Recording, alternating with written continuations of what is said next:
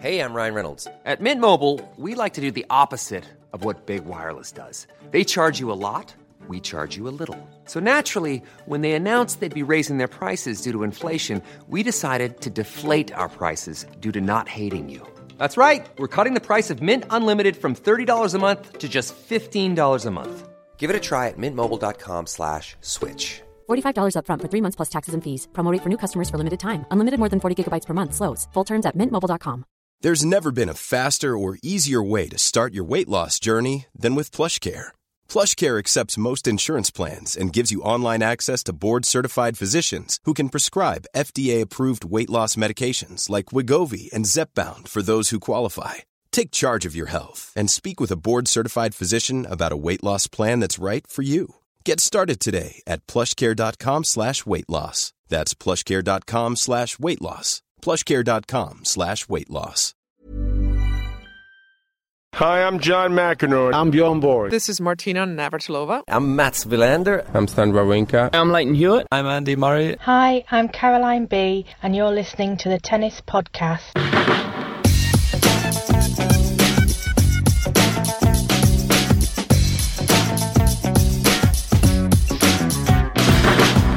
So the words of Caroline B, one of our regular Kickstarter backers, who's part of our predictions competition standings as well. She's taken on Matt, she's taken on Catherine, she's taken on me. No doubt she's beaten us all. What we do know is she's introduced the podcast and she's helped us along our way to back it for another year. 2019 tennis podcasts every week and daily at all the Grand Slams, and well, as many others as we can possibly manage. Catherine Whittaker's here. Hello, Catherine. Hello, David. Hello, hello, Matt. Hello, David. Hello. We got lots to talk about this week.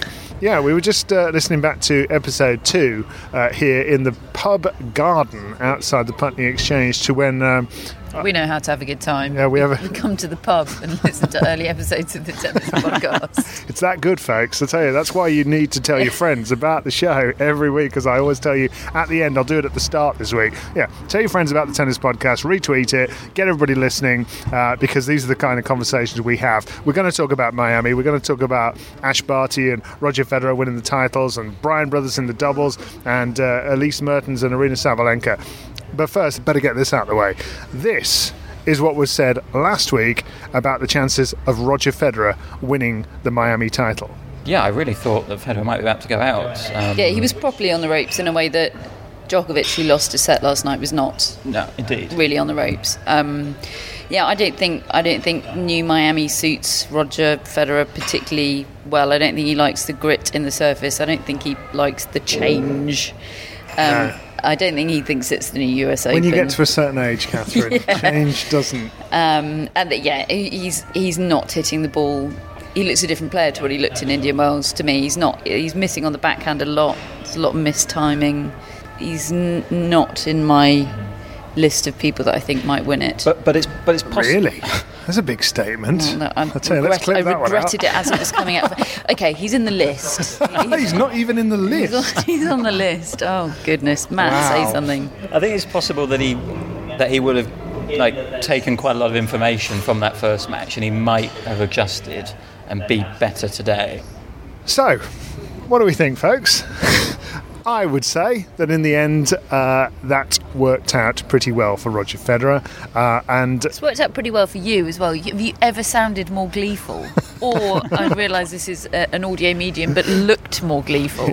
Yes, I am quite pleased with myself. But yeah, what I was getting back to at the start of the show was episode 2. I had one of those as well over Serena Williams, who I said would win the French Open. Listen to us, episode 2. Yeah, well, it's still there. Listen to it now. It's still there in the archive. You can go and hear it, as I did. I said Serena Williams would win the French Open in 2012, and she promptly lost in the first round. So it happens to us all. Was that when she lost to Rosano? Yes. That was the first. That was what prompted Patrick Mouratoglou to get the job, wasn't it? Do you remember that? He's never looked back. He's never looked back. But actually, to be fair, as we heard in the subsequent clip, Catherine, you did caveat your view of the list. Hashtag the list. I spoke in haste and repented at leisure. And I'll tell you what well, actually, I repented very, very quickly, didn't I? I mean, Matt had it on the nose, didn't he? Because look, hindsight is a wonderful thing, and I stand by everything I said there about his performance against Radu Albot. That was not the performance of somebody that was going to go on and win that tournament. No way. But I failed to consider what Matt did, which is that he, like a sort of tennis android, used the data and used it as a learning experience. And I think I also underestimated the determination of Roger Federer to do that and to win that title, because I thought he looked like a grumpy Federer, really grumpy, and I thought he might just not quite fancy it, quite fancy the new US Open. He looked like he should have had the beard the way he was performing. But then I think Djokovic going out helped. I think his eyes lit up and he thought, hey, this is a big chance for me to get a big title, to get, as much as he tells us he's not thinking about 109, 110. I believe it's there somewhere.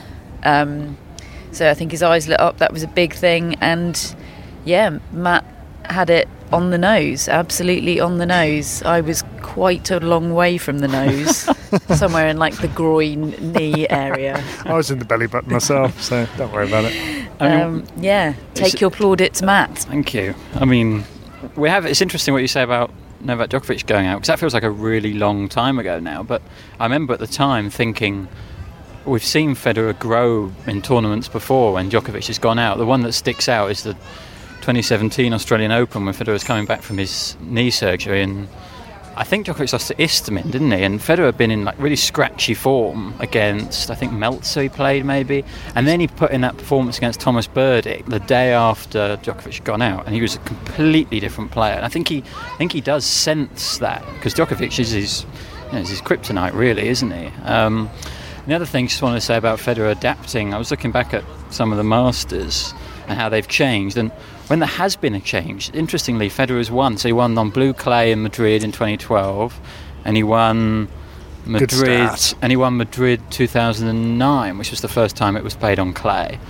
So, and then now he's won Miami when it's switched venue. So as long as he can get through that first round where he was really quite poor, I mean, I thought he was going to lose to Albot as well in that match. As long as he can get through that, he's kind of malleable, and he can adapt his game kind of to suit anything, really. If he's in the mood, he has to be up for it, as you said. I think as well, it works the other way. There are times, the amount of times we've seen Federer, particularly at the slams in the early rounds, look unbeatable. Look as though it's just all so easy. Yeah. And then he just runs into a day where somebody either stays with him and he loses his way, or I don't know whether the weather's an issue or whatever it might be. And actually, he did one interview with you guys on Prime this week, which I felt just shedded a bit of light on what it is like to be a tennis player at his rarefied levels. He said you don't know before a match that you're going to play well. It's during the match you discover where you are, and you either you're on or you're not. And I found that really interesting, because we sometimes talk about it and reduce it down to, did he get out of the bed the right side or not? And it appears not like that. Yeah, I mean, I think, can we not all relate to that on some level? Yeah. I mean, at my incredibly pathetic, puny level of figure skating when I was a teenager, I mean, I could have got out of bed thinking, yeah, this is my day, and then fallen on every single jump. I mean, I can remember, unfortunately, many incidences of that happening. How much does it hurt? And you just don't know till you step out there. You're standing there in the centre of the rink waiting for the music to start, and it could be the skate of your life, or it could be an absolute disaster, and you've no idea, and it's seemingly out of your control, which is preposterous. Is it really painful when you fall on ice? Repeatedly. Yeah. Looks horrible. I think the first time it's all right, but anyway. I think actually go to our social media for footage of Catherine absolutely nailing ice skating and David not quite. Yes. Do you remember? Yes, that's right. Thanks for bringing that up, Matt. Thanks. You invited him. Yes, it's. I mean, let's talk about the routes that he had, because you're quite right. A week ago, he looked irritable. The surroundings were new. We've had a lot of correspondence about the stadium, which we should say has done record figures attendance-wise compared to previous editions of Miami. 60,000 more people through the gates than in any edition of Miami previously. Which is obviously fantastic, but that confirms for me that main stadium is not right. Because if you can be having record attendances and levels like that, which is obviously brilliant, it should feel like it. Yes. And it didn't in that main stadium. There's an acoustics problem and a feel problem. I don't know whether them reorganise it. And a shadow problem. Yeah, there's major shadow problem. Yeah, I just wonder whether, first year, can they make some changes? But how do you add soul and feel? I don't know. That's going to be a... And yet all those outside courts had that, didn't they? Oh, yeah. I mean, the Shapovalov TFO match that actually was scheduled to be played on Stadium 1, but it was on a heavily rain-affected day. And in the end, they had already started a doubles match featuring the Bryan brothers, who obviously went on to win, and we'll talk about that. They ended up calling off that match midway through and saying, look, you guys are going to have to wait till tomorrow to finish that. In order that they could switch the Shapovalov TFO quarterfinal to start on there as soon as the rain finished.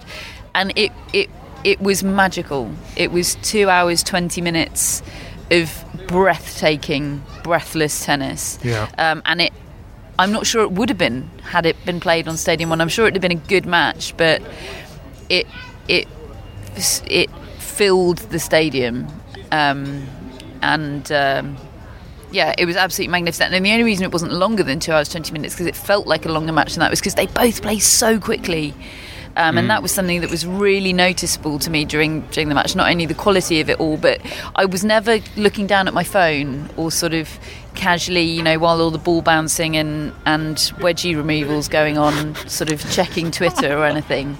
Because I do that idly without even realising I'm doing it during the break between points. And I suddenly realised sort of in the third set of that I haven't been doing that at all. I've just been absorbed in this match because it's non-stop entertainment. And the thing is about tennis stadiums as well is bigger is not better. And we see that every year. Like when we were in Melbourne for the Australian Open, my favourite court to be on was the court 3 because it was tight and you get an atmosphere. As long as it's full and they're engaged, that's better than kind of 10,000 people kind of spread out, not really interested because they're too high up.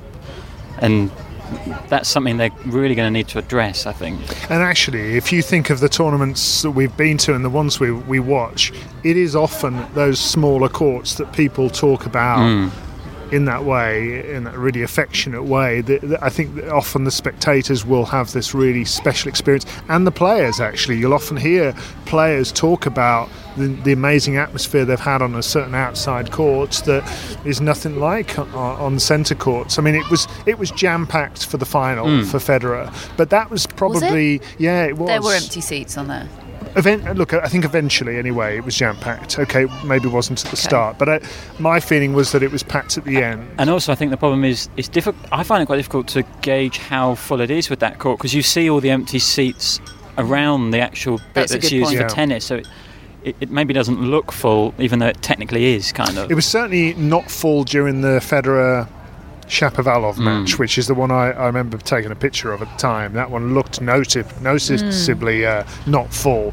But even when it was full, it still didn't feel quite right. Chris Clary came from the New York Times towards the end of the events, and he said, look, I don't see how you add the soul and the feel and the atmosphere that they want, that any tournament wants, given the sheer size of the American football stadium in which that relatively small 13,800 stadium sits. 65,000 seat arena is what it's built inside of. I mean, it's just so difficult to recreate. But in terms of Federer's tennis over the course of that 10 days, it was almost instant, wasn't it? From that Albot performance to, I can't remember who he played after that. Filip Krajinovic, which was a better performance. It was better. I'd still only put that as like a 7 out of 10. What was the majestic one then? He played Medvedev. That was sublime. That was the one 61 minutes. Medvedev didn't do an awful lot wrong. He had that look of shock and horror about him for the whole match. Like, he didn't know what had hit him. And we all he thought went that'd be out there, close, didn't we, really? I really did, and I thought, Medvedev believes in himself. He's not got baggage against Federer. I think he did go out there thinking, hey, I've got a shot here, and just didn't know what had hit him after a few games, because that was brutal. And then Kevin Anderson comes along and is 6-love, 2-love down, and he doesn't know what's hit him either. Incredible credit to him for making that second set competitive. He actually broke back, got it to 4-all. That was the one being played whilst Tiafoe and Shapovalov were playing at the same time. And I remember, because Prime didn't join the Federer match because Shapovalov Tiafoe was so good, and it was so quick that it was over only about 5 minutes. I thought it was after. A joke when somebody said it's almost over. He must have wanted the ground to swallow him up, Kevin Anderson. Yeah, well, it's such a feature of Federer at the moment, these fast starts. I think I read that 11 of his last 12 wins have been inside an hour and a half. He's just flying through matches. And he did it against two massive servers, Anderson and then Isner in the final, who you're thinking, right, their best bet is get this into a tie-break, make it close. But Federer just broke them first game, both times. Yeah. And and that just shows how he wasn't needing to play himself into a match. His form was just right there by the end of the tournament. He beat Shapovalov next, who I felt made real strides. Obviously, that's the furthest he's come in one of these events. Is it ever? I think it is. No, he's done it twice before. He's Montreal 2017 and Madrid last year. So he's going for the M's. He's going for watch out Monte Carlo 2020. Shapovalov will be in the semi-finals. He got to the semis here, but he didn't get to the semis in Montreal, Madrid. Yeah. He did last year. Beat Kyle Edmund. How come I didn't say that? Beat Kyle Edmund, lost to Zverev. Yeah. Okay. Well, because it still struck me that his win over Tsitsipas, Shapovalov, and then followed up with the win over Tiafoe. They felt like grown-up wins, from a set down. Yes, he wasn't just flashy and mind-bogglingly talented. He was gritty, and he was taking them on and just beating them at their own game almost.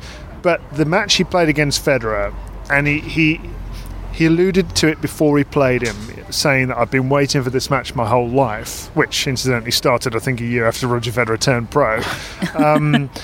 But he reverted to junior mode in that match. I know Federer was exceptionally good, but I thought that was a junior-like performance from Shapovalov. I think he came out flailing around. I don't think he believed he had a chance, really. And it was the same against Djokovic at the Australian Open. You wouldn't get that from Tsitsipas. You wouldn't get that from, I don't think, Zverev. You wouldn't get that from Kyrgios. You might get a different kind of mess up by Kyrgios, because of how he is. But Shapovalov walked onto that court like a child by comparison. Yeah, I think that's really well put, actually.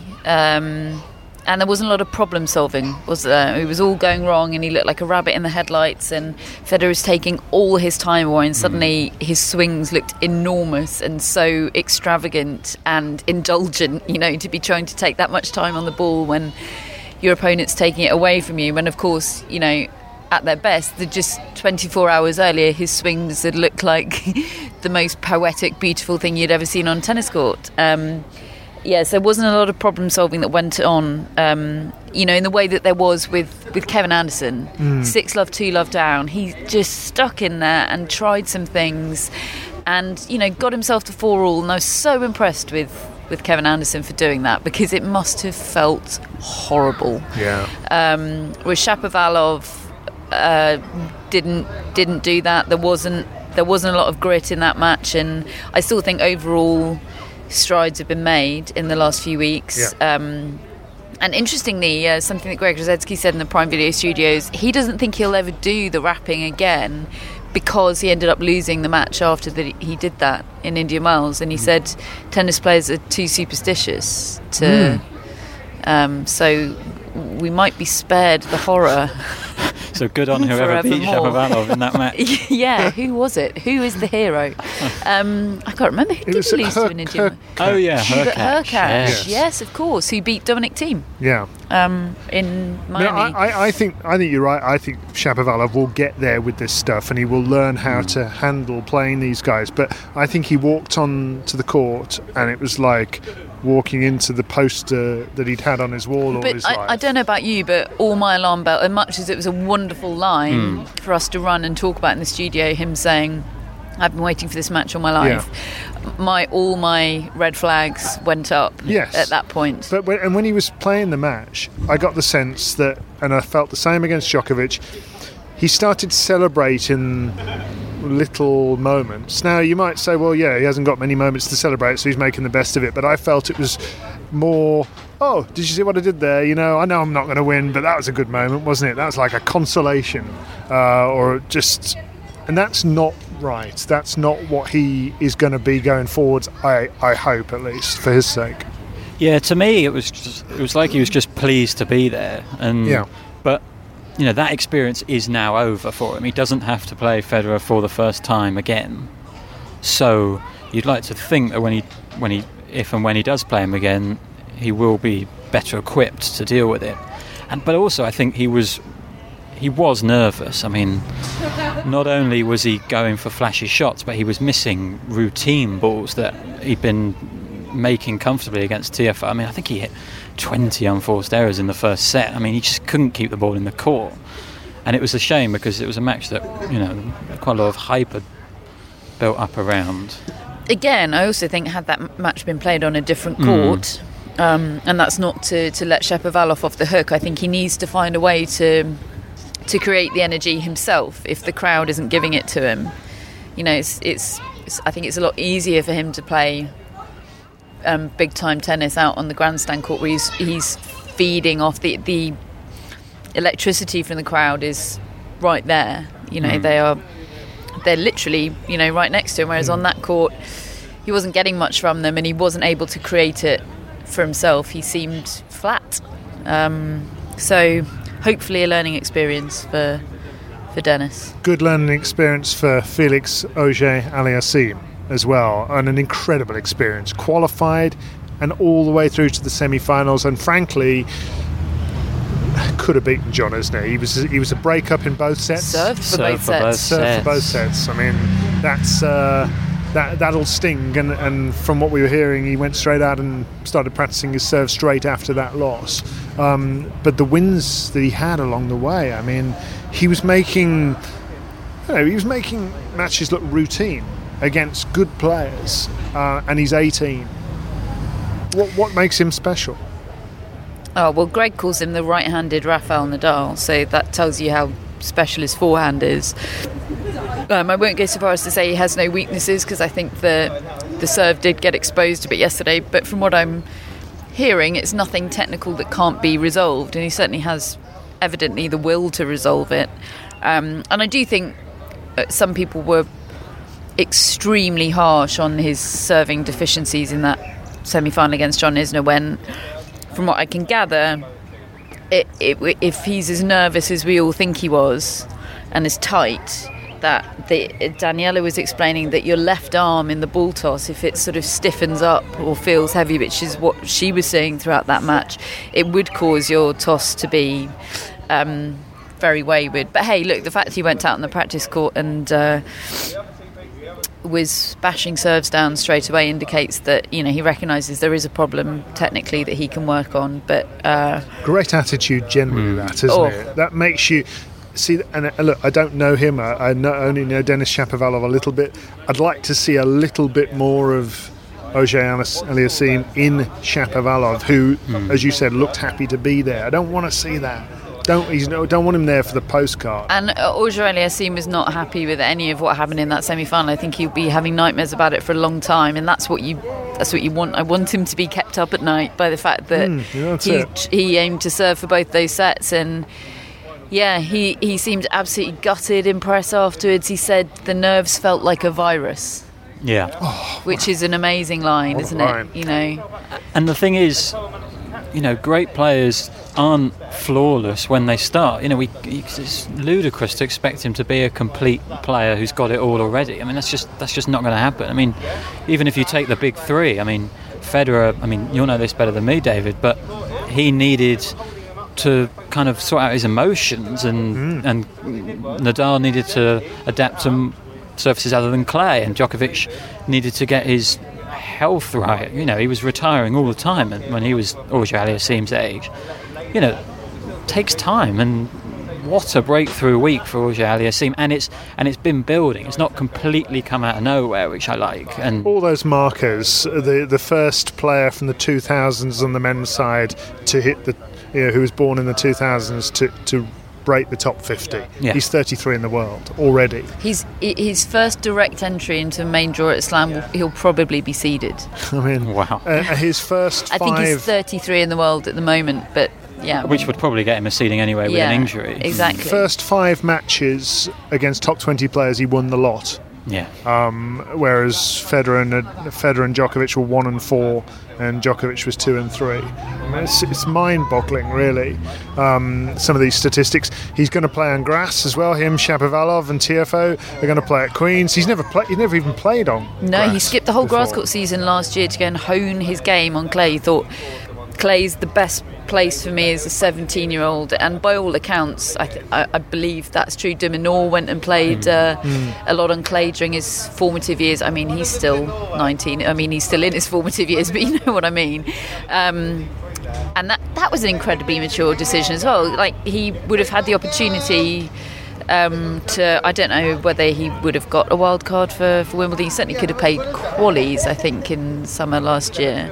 But he thought, no, I'm going to wait for my first opportunity to play Wimbledon, something I can only assume he'd thought about for all 17 years of his life. I can imagine him having 1 or 2 problems on that surface, getting used to it. I could imagine if Gilles Muller were to come out of retirement, he might beat him in the first round. Wow, Gilles Muller getting a mention. Yeah, but Gilles Muller could come out of retirement and beat a lot of people in the first round of Wimbledon. Yeah. John Isner in the final is the man who ended up beating him. This chap's loving it. John Isner ended up beating Auger-Aliassime, played against Federer. He's got the best serve on the planet in the view of many, and he got broken in the first game against Roger Federer. Yeah, and in subsequent games, 6-1 first set, and I know we have to sort of treat this final in 2 separate parts, don't we? There's pre and post Isner injury. Yeah. What was it? Some sort of foot problem? Yeah, well, he asked the physio whether he'd broken his ankle. Do you think my ankle's broken? I can only assume the physio said no, or else there's no way he'd have been sent out there to continue playing. But before that, he was being demolished by Roger Federer on serve, even, which is, I can't really think of any times I've seen that happen to John Isner. He got broken 3 times in 1 set. I mean, I don't know the stat on when that last happened. The one that immediately comes to mind is when he lost that set 6-love to Timo de Backer, having played for 11 hours against Nicolas Mahut. Oh. It's that kind of level. I love that that's immediately springing to your mind. Yeah. Anything to do with Timo de Backer, immediately springing to anyone's mind. Cool fact, a crocodile can't stick out its tongue. Also, you can get health insurance for a month or just under a year in some states. United Healthcare short-term insurance plans, underwritten by Golden Rule Insurance Company, offer flexible, budget-friendly coverage for you. Learn more at uh1.com. Hiring for your small business? If you're not looking for professionals on LinkedIn, you're looking in the wrong place. That's like looking for your car keys in a fish tank. LinkedIn helps you hire professionals you can't find anywhere else, even those who aren't actively searching for a new job but might be open to the perfect role. In a given month, over 70% of LinkedIn users don't even visit other leading job sites. So start looking in the right place. With LinkedIn, you can hire professionals like a professional. Post your free job on linkedin.com/people today. Hello, Tennis Podcast listeners. David here. Now, you might know that I love a bit of cooking, and I think I'm quite good at it. But if I'm honest, even I get fed up trying to work out what to do every night. That's where Home Chef comes in. being able to put together a delicious meal without the long prep and the cook times, well, that's pretty cool. Home Chef provides fresh ingredients and chef-designed recipes conveniently delivered to your doorstep to simplify your cooking experience. They have over 30 options a week and serve a variety of dietary needs, so you don't have to worry about what to make ahead of time. Not only is it convenient, but it's economical too. Home Chef customers save an average of $86 per month on groceries. Now, for a limited time, Home Chef is offering Tennis Podcast listeners 18 free meals plus free dessert for life and, of course, free shipping on your very first box. Go to homechef.com/tennis. That's homechef.com/tennis for 18 free meals and free dessert for life. You heard it right. But it does show as well. I mean, Federer's eyes lit up at the idea of playing against this big server in this big final, didn't they? For most people, that's a nightmare. And Federer's like, no, I'm looking forward to it. I'm going to be a goalie. It's going to be like a penalty shootout. He said, I love watching big servers. He's the same if he plays serving volleyers. He loves everything. He loves beating big servers. High on life. These upbeat people. It's so annoying. When I read those quotes, he's saying, I love watching big servers even more than I like watching long rallies. You just don't know what's going to happen. It's like a penalty shootout. I'm just so excited about it all. Bless. And one man who wasn't happy about that first set was Mardy Fish, who'd put out on Twitter that if he had one guy to play tennis for his life over one set, it would be John Isner. And Federer just ended his life in 21 minutes. He got quite a lot of stick for that. I found that a really interesting. It was an interesting gateway to debate. Who'd you have? Nadal. I said Nadal on clay at Roland Garros. No, because I think you're falling into. I'm going to tell you off in the same way I told Greg off in the Prime studio. Oh, yeah. You can't choose the surface. So you'd have Nadal ahead of Federer and Djokovic on another surface. So it's a lottery. You don't know what surface it's going to be. You don't know who the opponent's going to be. Okay, then. It's a blindfolded. All you're doing is picking the person who, all other things being equal, you want to play for your life in one set. I'm going Nadal. I'm going Djokovic. Yeah, I'm going. With those parameters, I'm changing to Djokovic. Because I think Nadal's... I think he's more vulnerable to be kind of hit off the court, maybe. I'm picking Nadal more for attitudinal reasons than for tennis-based reasons. Djokovic I feel like he would defend my life like a raging bull. But even if he tries to, and even if he's got that intent, if he plays Djokovic, he probably won't win.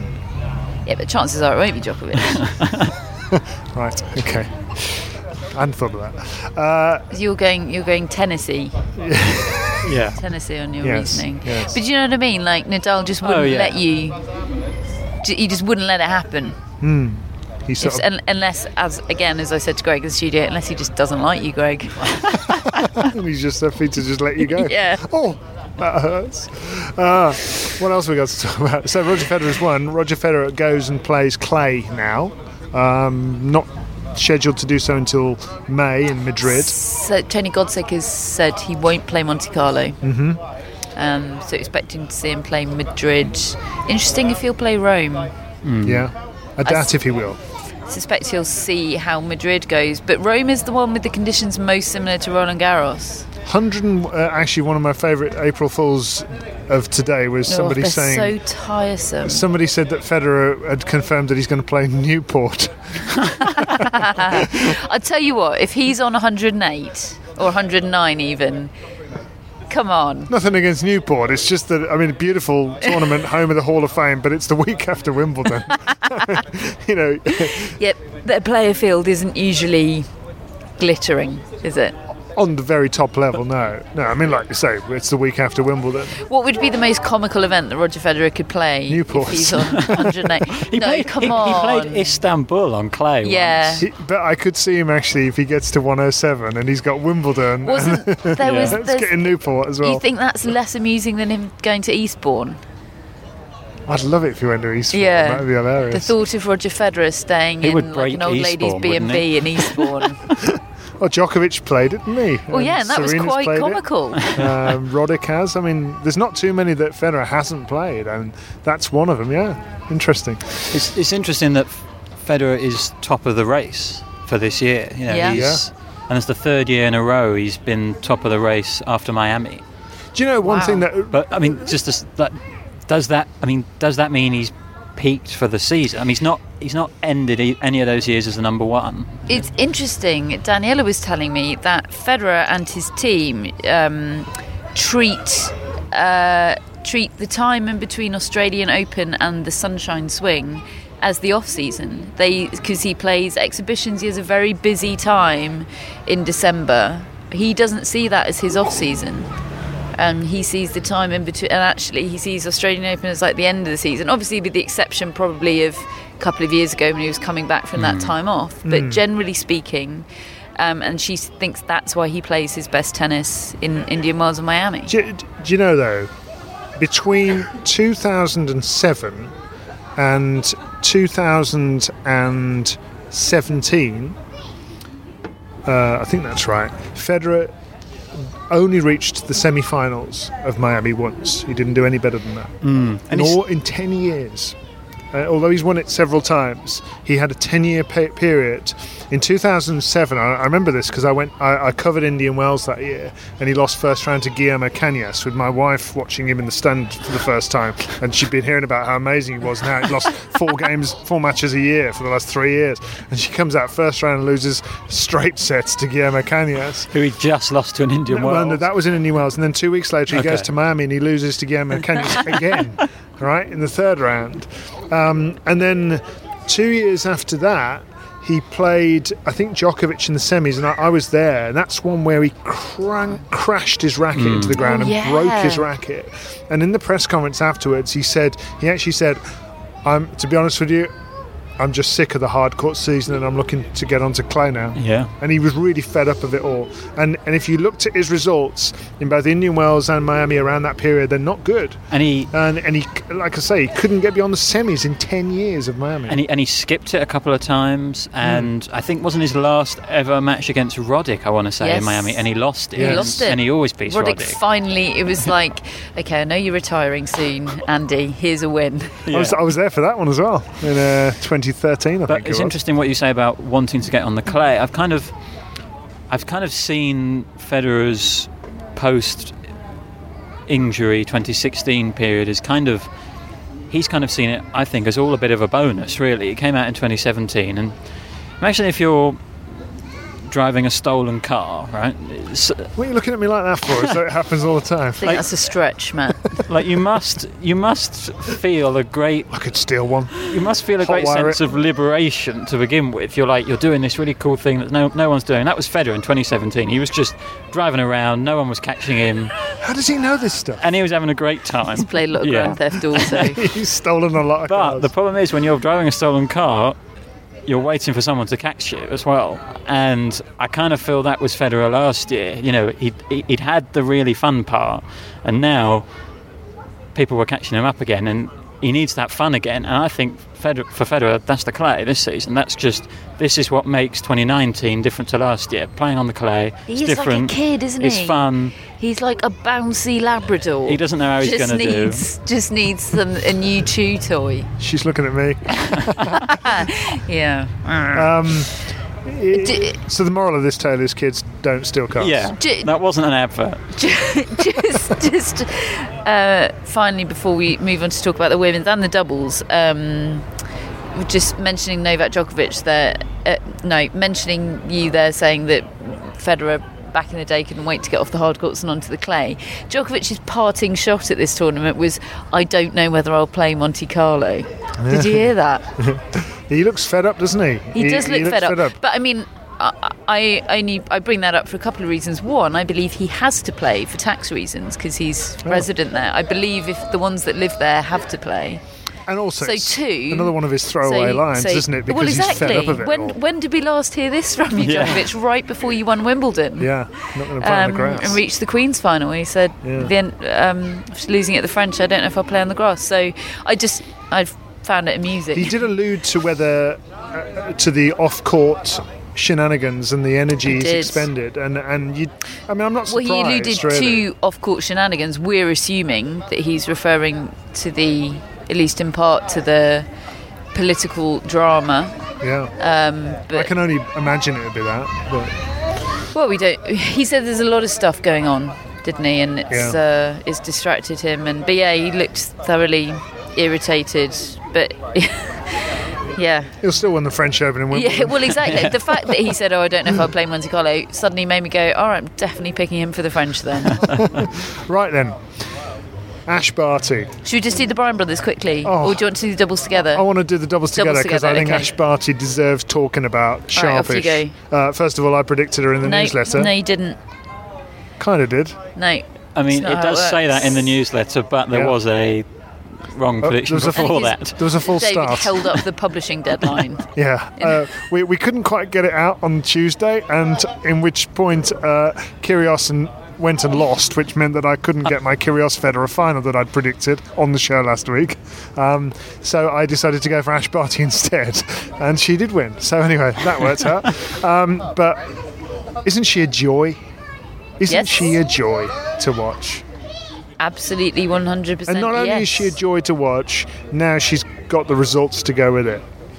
Well, that's always been my thing with Ash Barty. Like, I love watching her play, but can she step up? Like, I don't think she kind of freezes in a moment, but does she kind of rise to a moment? I've always wondered about that. Like, I remember watching her this year at the Australian Open when she played Petra Kvitova, and she had all the crowd on her side, but she wasn't really using it. That's just her personality, her style, if you like. But I did wonder whether she was, whether she kind of had it in her to win big, but I mean, she does. Do you know how I mentioned Denis Shapovalov as playing like a junior against Federer? It's not at that level, of course, but I tend to find that Ash Barty carries herself as a player who wants to play and she wants to compete. She wants to play nice tennis, but she's not sort of out there thinking, I have to win this. I have to because I'm going to. There's nothing you can do. I'm just going to go and beat you. She turns up, she punches the clock and she plays and then she leaves and then you see what the result is. This week it was different. I got the sense that she thought, well, there was almost a bit of the Bianca Andreescu's about her this week. Absolutely, I'm good enough. Absolutely, my game can hurt you. And here it is. Deal with it. Yeah, I think that's a really an interesting comparison. And the fact that she played and beat Kvitova en route to the title this week, I found that really significant because, as you said, Matt, that match-up in Australia was a little bit of a damp squib.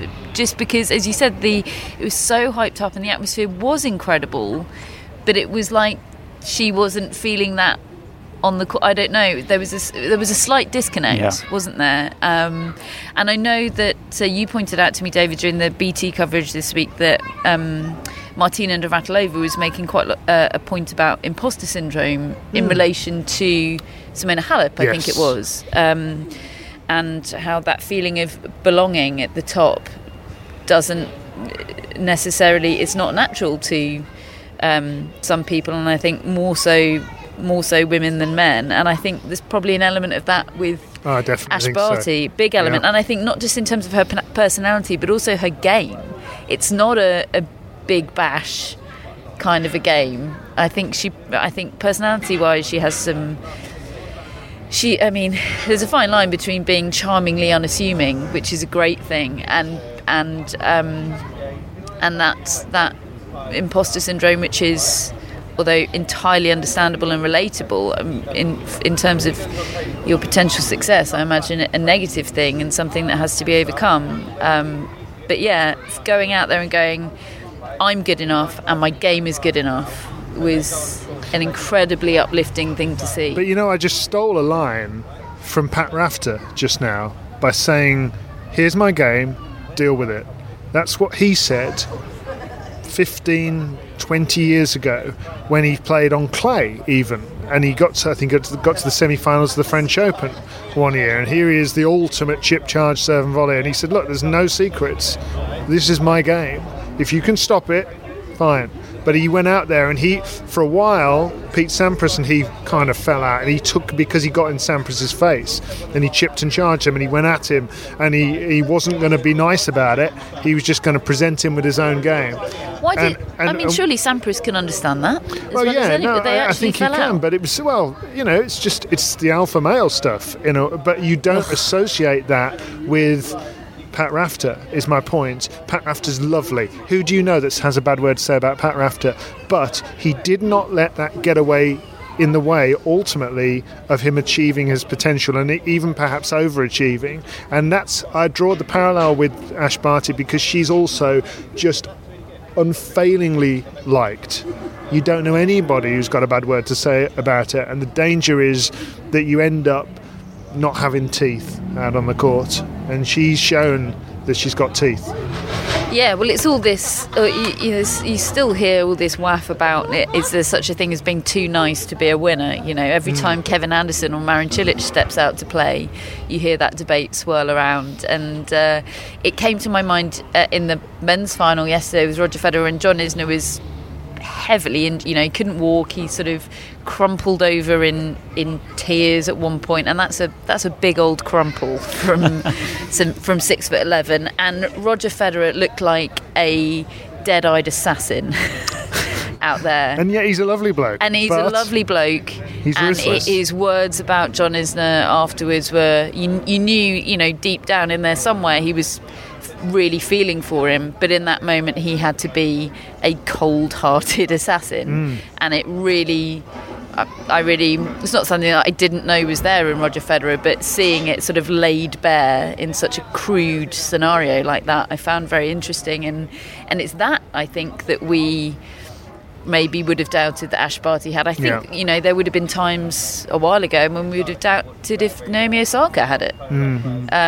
And she certainly does. It presents itself in different ways with different people, but I'm not sure you can win the big titles without having some of that.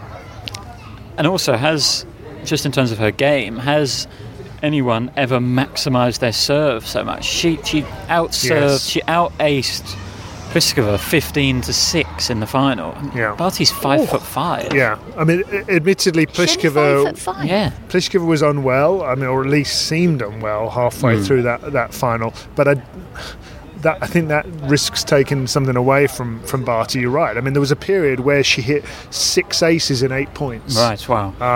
In the second set, and it's got everything, that serve. She can slide it. She can hit this absolutely vicious kicker out wide, and it's just everything you see about what she's trying to do. It's like watching a wonderful snooker player playing combinations of shots in order to achieve a goal rather than just one big booming shot. Variety is the buzzword of the moment in tennis, isn't it? I mean, it was the word that Greg and Daniela were using most in relation to Roger Federer's success throughout Miami. Bianca Andreescu, yes, she can belt the ball as well, but I think what people are most taken with is her variety. Belinda Bencic, all about that variety. Ash Barty as well. This is Sue Shea is having Where does Barty go from here? Does she go from here? She's won a Premier Mandatory tournament, which is one below the Slams. Is she going to win a Grand Slam title in her career, in your opinion? Do you know what? Right now, if we were skipping the clay and going straight onto grass now, where are my coins? Where would you put her in your list of Wimbledon favourites? Certainly top 5. Yeah. Well then. Yeah. I'm going to put my coin in. There we are. He's literally doing coins. Yeah, and she's going to win a slam. And she's only 22. She's got so many chances. How is she still that young, Matt? I have no idea. Tell me how that is a thing. And I've got so many players, though, that I keep saying they're going to win a slam. I know. There's not enough to go around. You know there's only 4 I've got Serena Williams winning at least 2 more. Bianca Andreescu is going to win 10. Do you think it'll be Wimbledon? Or I think she could win the US Open. I think she could, a bit like Sam Sosa did. I think that kick serve could work really well there. She actually referenced Wimbledon because I remember last year she was all the rage. Everybody was talking about how I think she'd won one of the 2 tournaments coming into Wimbledon. She won Birmingham or Nottingham. And we were all talking about her. She ended up playing Daria Kasatkina. Nottingham. She won Nottingham. Kasatkina just messed her about, and she references that match in her post-match interview with Courtney Nguyen, the WTA insider, and said from there is when she really started making progress. I think that really upset her, that loss, and just made her double down on her determination. to maximise her results from her career. So I think she'll at least reach a final, and if I'm putting on the spot and my coin's in the middle, she's going to win a slam. No one asked you to physically put money on it. I'll take it back now. Put it back in my pocket. 50p on the table. It's now in my pocket. And the thing is, so she's the 14th different winner of 14 events this year on the WTA Tour. Yeah. So there's so many people in contention for these tournaments. It's awesome. It's brilliant. So much fun. Oh dear, we're not going to be able to get our predictions right with this, are we? So, the doubles. The Bryan brothers. Andy Murray was watching that, wasn't he? Yeah. As Bob Bryan just sort of, dragged his metal hip out onto the court and played unreal tennis to beat Stefanos Tsitsipas and Wesley, what's his second name? Koolhof. There you go. Tell us about it. Well, the speeches were as entertaining, if not more so, than the match afterwards. It was great. I mean, they are, even without the major reconstructive hip surgery that Bob Bryan had less than 8 months ago. They're an incredible story. They're 40 years old. I remember when it's Mike that has the 3 children, I think. When I remember Mike Bryan saying sort of 8 or 9 years ago, I'm only going to play until my children reach school age because I can't envisage myself being on the tour, and that's all gone out the window. They just can't tear themselves away. I think it's something that Roger Federer's helped with, sort of setting a new standard for life on tour and what's possible and what's achievable. So yeah, they're 40 years old. They've been written off so many times. A couple of years ago they were having a real dip, weren't they? And they were pretty much written off. And yeah, I mean, it wasn't their first title back. They'd won in Delray Beach, but I mean, how gutting it must have been for not just for Bob Bryan to sit on the sidelines, but to watch his twin brother win the US Open with Jack Sock. Bittersweet, I suppose. Yeah. Great in a way, but you must be a heart. Yeah, all those layers of emotions. He must, because he must have felt envious, and then he probably hated himself for feeling envious of it because it's his brother, and just all those complicated emotions. But yeah, doing it with the metal hip. And he dives around like he's 14 years old. He's not. He's obviously has complete confidence in it. It does make you wonder, doesn't it, whether this is actually doable for Murray? I do find it interesting that Andy Murray didn't go with Bob Bryan's surgeon, Mr. Su, because Bob Bryan's surgeon is the one. Bob heavily recommended him to him, and I think he's a bit of a rock star surgeon. He advertises himself as the only guy that can get athletes back to professional level. He's done it with a baseball player and a couple of others, I think a cyclist. And that's why Bob Bryan went with him. And at the Australian Open, when he was being quizzed about it, Bob said, yeah, I would absolutely recommend Mr. Su, Dr. Su, to Andy. So I found it interesting, that podcast that you two did with Simon Briggs after speaking to Andy Murray, that he said, I went with the surgeon I did because she was honest with me. I didn't go with the rock star saying I can get you back to where you were. It's very Andy Murray, isn't it? It's very Andy Murray, but that doesn't mean he can't hope and wish and take some solace from what Bob Bryan did. The speeches, quickly. So the runners-up speeches first. Stefanos Tsitsipas takes the mic. He's never been in a doubles final before, right? So he's never done this before, bless him. He's obviously trying to remember everything. Goes through, thanks to the ball kids, the crowds, the lines people, the caterers, the lollipop ladies. And then he goes, I think that's it. Do you want to say anything? He says to Wesley Koolhof, and Wesley Koolhof takes the mic and goes, I'd like to thank my partner, Stefanos, because Tsitsipas had not a thanks to Wesley. Which, look, he should have done, but Wesley Koolhof threw him right under the bus. and then the Bryan brothers are doing their speeches, lovely speeches, brilliant. Talking in very heartfelt terms about what they've been through the past year, etc., and then they do the customary paying tribute to their opponents thing, and Bob goes, or is it Mike? One of them, it's definitely either Bob or Mike, goes, Stefanos, Wesley, you've had a great tournament, well done. Stefanos, you've got a great career ahead of you. Wesley, you do too. And which he does. Pretty sure the pause was that long. Slightly different type of career ahead, no doubt. Yeah, it was brilliant. It was all brilliant. Yeah. And it's a career for Wesley Koolhof that this year involves Stefanos Tsitsipas for the rest of the year, because Tsitsipas said on Instagram that they're going to play all the Masters 1000 events together, and he said it before April Fool's Day, so we can assume that he wasn't having us on. Yeah. Which is interesting, because I assumed they only teamed up. There was Scratch Partnership and Indian Wells. I assume they only teamed up because Koolhof didn't have the ranking. He needed Tsitsipas's singles ranking to get him into the draws there, which isn't the case anymore now that he's got the rankings points from Miami. But so nice that they're carrying on and have obviously now. I mean, there's a lot of singles players giving it a go in the doubles now. Shapovalov's doing it, yeah. And then we're going to get on to Aryna Sabalenka and Elise Mertens, who won the Sunshine doubles titles. A double. Indian Wells and Miami. I mean, that is amazing, really, isn't it? Or is it just actually these are two fantastic singles players, then they're their best two singles players in the draw, and therefore they go and win together? Well, Elise, Azarenka and I mean, true. You know, and Elise, they got in the semi-finals. Yeah. Didn't they lost to Mertens and Sabalenka. Mertens got to the WTA finals as a doubles player last year with Demi Schurz. That's is right. it? Yes. Yeah. From Belgium. Yeah. Well done, Matt. Well done. That was plucked from somewhere. I did know that, actually. And then they broke up, and it was a bit acrimonious. I love an acrimonious double apparently breakup. Mertens had said she's not going to play much doubles this year, and Demi Schurz was a bit annoyed about it. So she went off with her own partner, and here's Elise Mertens winning everything. So we still don't know what happened with Makarova-Vesnina, do we? No. Well, Vesnina's gone and had a child, hasn't she?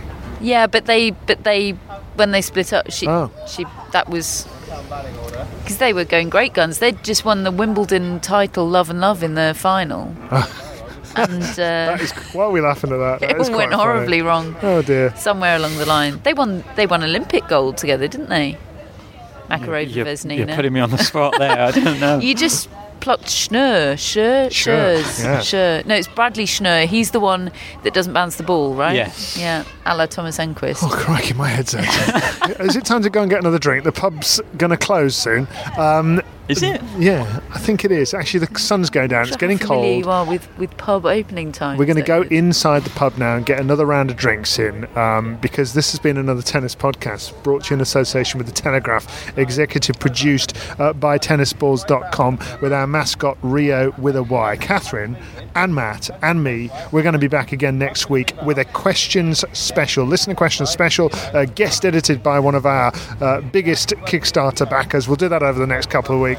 While there's not so much going on in the tennis world, we're going to be back in time for Monte Carlo and Fed Cup and all the clay court swing and everything else. We can't wait. Hope you enjoyed the show yourselves. Make sure you tell everybody you know about it if you've enjoyed it, and we'll be back with you soon.